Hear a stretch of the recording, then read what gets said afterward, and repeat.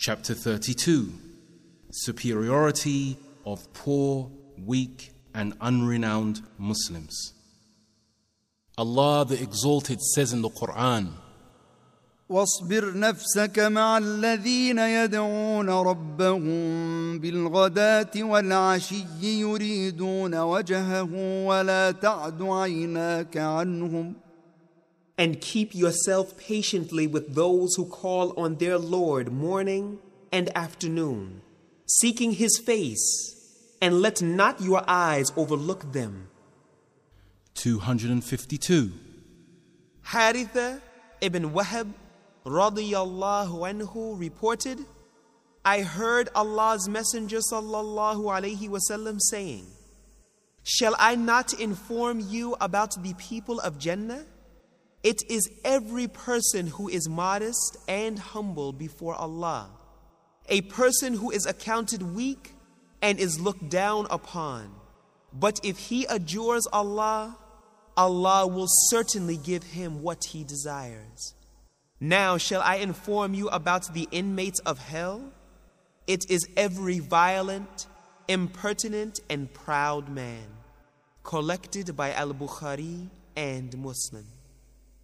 Commentary.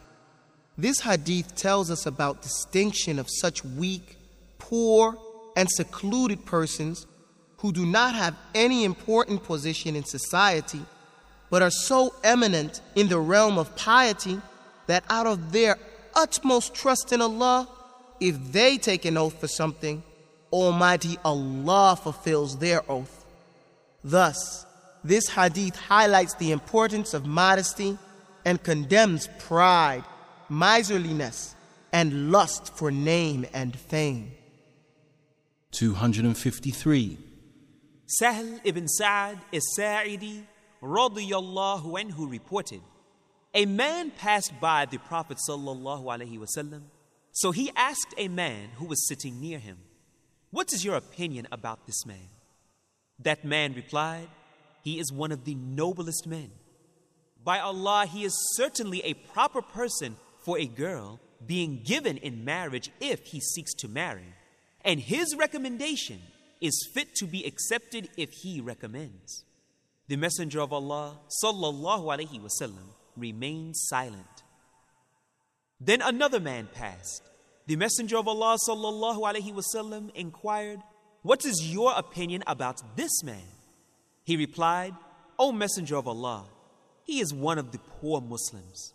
He is not a proper person for a girl to be given in marriage to, and his recommendation would not be accepted if he makes one. If he speaks, he is not to be listened to. The Messenger of Allah sallallahu alaihi wasallam said, he is better than the former by earthfuls. Collected by Al-Bukhari and Muslim. Commentary. This hadith contains the following two important points. 1. The distinction and greatness of such poor Muslims who are neither known in society due to their poverty, nor are they respected by people. But, due to their faith and piety, each of them is better in the sight of Allah than others. This hadith makes it abundantly clear that what really matters with Allah is faith and piety, not lineage nor pomp and show. 2. For marriage purposes, men and women of noble character should be selected even if they are poor, because at the level of religion, they are on par with other Muslims. Thus, the principle underlined here is that the preference should be given to equality in respect of religion, rather than worldly wealth and richness. 254. Abu Sa'id al-Khudri radiyallahu anhu reported, the Prophet sallallahu alaihi wasallam said, there was a dispute between the hell and the Jannah. The hell said, the haughty and proud are my inmates. Jannah said, the modest and the humble are my residents. Thereupon, Allah the Exalted and Glorious, addressing Jannah, said, you are my mercy. Through you, I shall show mercy to those whom I wish. And addressing the hell, He said, "You are the means of my punishment, by which I shall punish my slaves as I wish, and each one of you would have its fill." Collected by Muslim. Commentary. In this hadith, people who are termed as modest and humble are the rich in faith and piety. They lead a life of patience and contentment. This hadith gives glad tidings to such noble people. On the contrary, it has a threat of hell for those who disobey divine injunctions and are haughty and proud.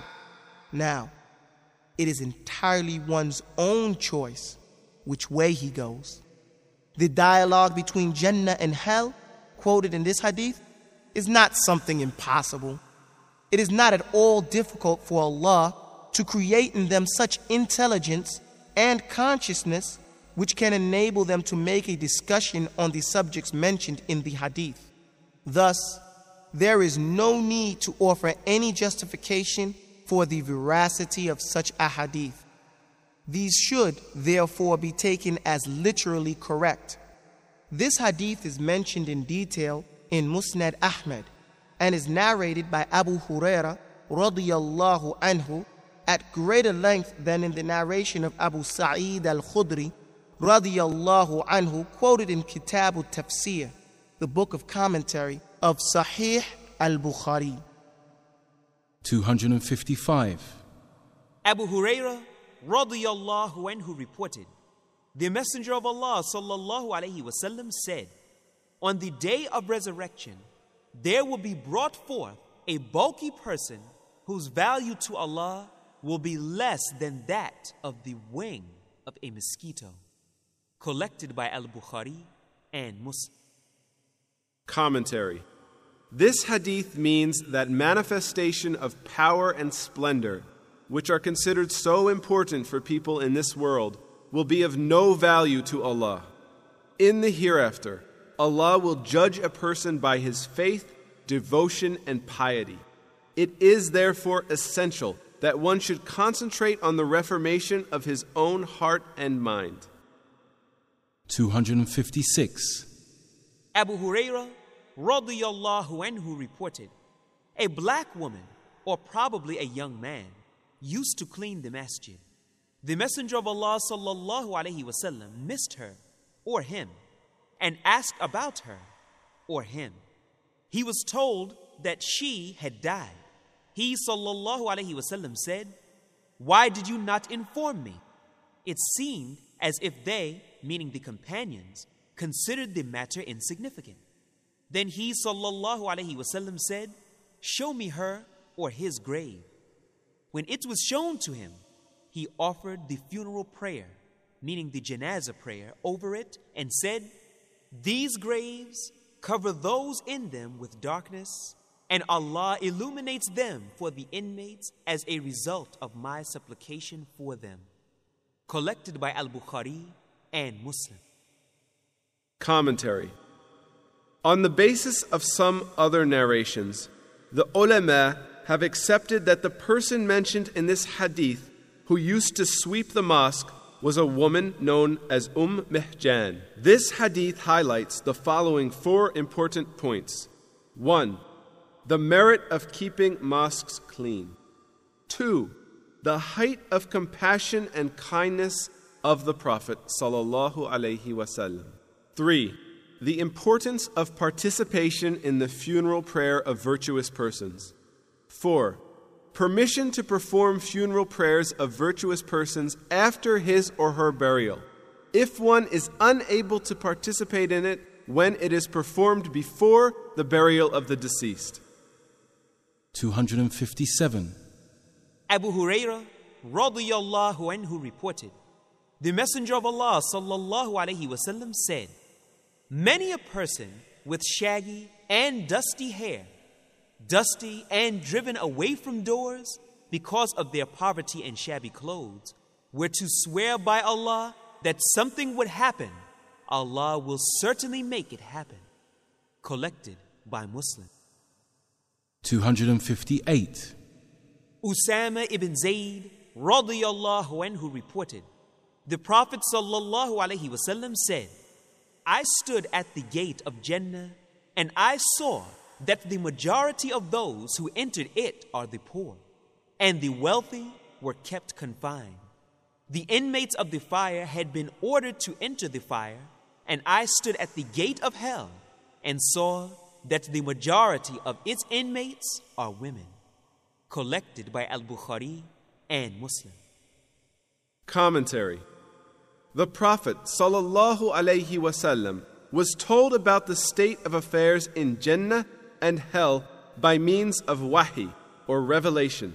In some cases, the conditions of the inhabitants of Jannah and hell were shown to him by means of dreams. The Prophet ﷺ stated that one of the main reasons for a greater number of women in hell is that they are ungrateful to their husbands. Women referred to in the hadith are those who do not follow the divine injunctions and do not discharge their duty towards Allah. 259.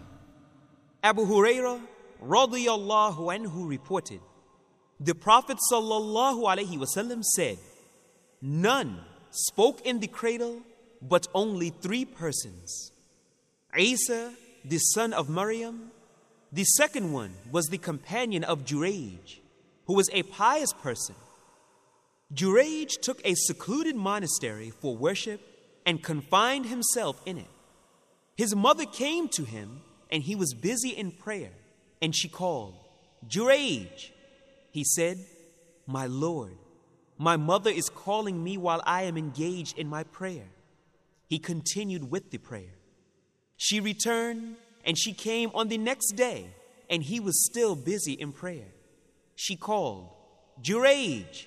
And he said, my Lord, my mother is calling me while I am engaged in prayer.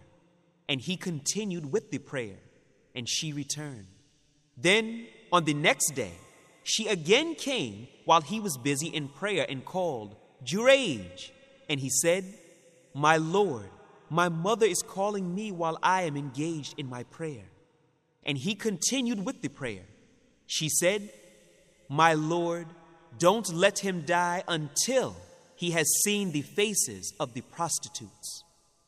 The story of Jurayj and that of his meditation and prayer spread amongst Banu Israel. There was a prostitute who was beauty personified. She said to the people, if you like, I can lure him to evil. She presented herself to him, but he paid no heed to her. She came to a shepherd who lived near the temple, and she offered herself to him. He, meaning the shepherd, had sexual intercourse with her, and so she became pregnant. When she gave birth to a baby, she said, this is from Jurayj. So they came and asked Jurayj to get down and demolish the temple and began to beat him. He asked them what the matter was. They said, you have committed fornication with this prostitute and she has given birth to a baby from you. He said, where is the baby? They brought him, meaning the baby, and then he said, just leave me so that I should perform prayer. He performed prayer, and when he finished, he lifted the baby in his stomach and asked him, O boy, who is your father? The baby answered, he is such and such a shepherd. So the people turned towards Jurayj, kissed him, and touched him for seeking blessing, and said, we are prepared to construct your temple with gold. He said, no, just rebuild it with mud as it had been, and so they did. The Prophet ﷺ continued, then there was a baby who was sucking at his mother's breast, when a person dressed in fine garment came on a priceless riding animal's back. His mother said, O Allah, make my child like this one. He, meaning the baby, left sucking and looked at him and said, O Allah, don't make me like him. He then returned to the breast and resumed sucking. He, meaning Abu Hurairah, said, as though I can see the Messenger of Allah sallallahu alaihi wasallam as he is illustrating the scene of his sucking milk with his forefinger in his mouth and sucking that. He, meaning Abu Hurairah, further reported the Messenger of Allah sallallahu alaihi wasallam as saying, there happened to pass by them a slave girl who was being beaten, and they were saying, you have committed fornication and theft. She was saying, Allah is enough for me, and He is my good protector. And his mother said, O Allah, don't make my child like her. He left sucking, looked at her, and said, O Allah, make me like her. It was followed by a conversation between the mother and the child. She said, a good-looking man happened to pass by, and I said, O Allah, make my child like him. And you said, O Allah, don't make me like him. And there passed a girl while they were beating her and saying, you committed fornication and theft. And I said, O Allah, don't make my child like her. And you said, O Allah, make me like her. The child said, that man was a tyrant. And I said, O Allah, don't make me like him. And they were saying about the girl, you committed fornication, whereas in fact, she had not committed that. And they were saying, you have committed theft, whereas she had not committed theft. So I said, O Allah, make me like her. Collected by Al-Bukhari and Muslim. Commentary. This hadith tells us of 3 babies who spoke in the cradle. All the 3 babies were from Bani Israel, and their story is mentioned in Sahih Muslim in the story of Ashabul Ukhdud. This hadith proves the following points. 1. When a person is called by his parents while he is engaged in voluntary prayer, he should give priority to the call of parents. 2. A true Muslim has to pass sometimes through great trials. He must face them with patience and steadfastness because ultimately Almighty Allah helps the true believers. 3. One must avoid copying haughty people, no matter how attractive their appearance. One should try to emulate the virtuous people because true success lies in their conduct.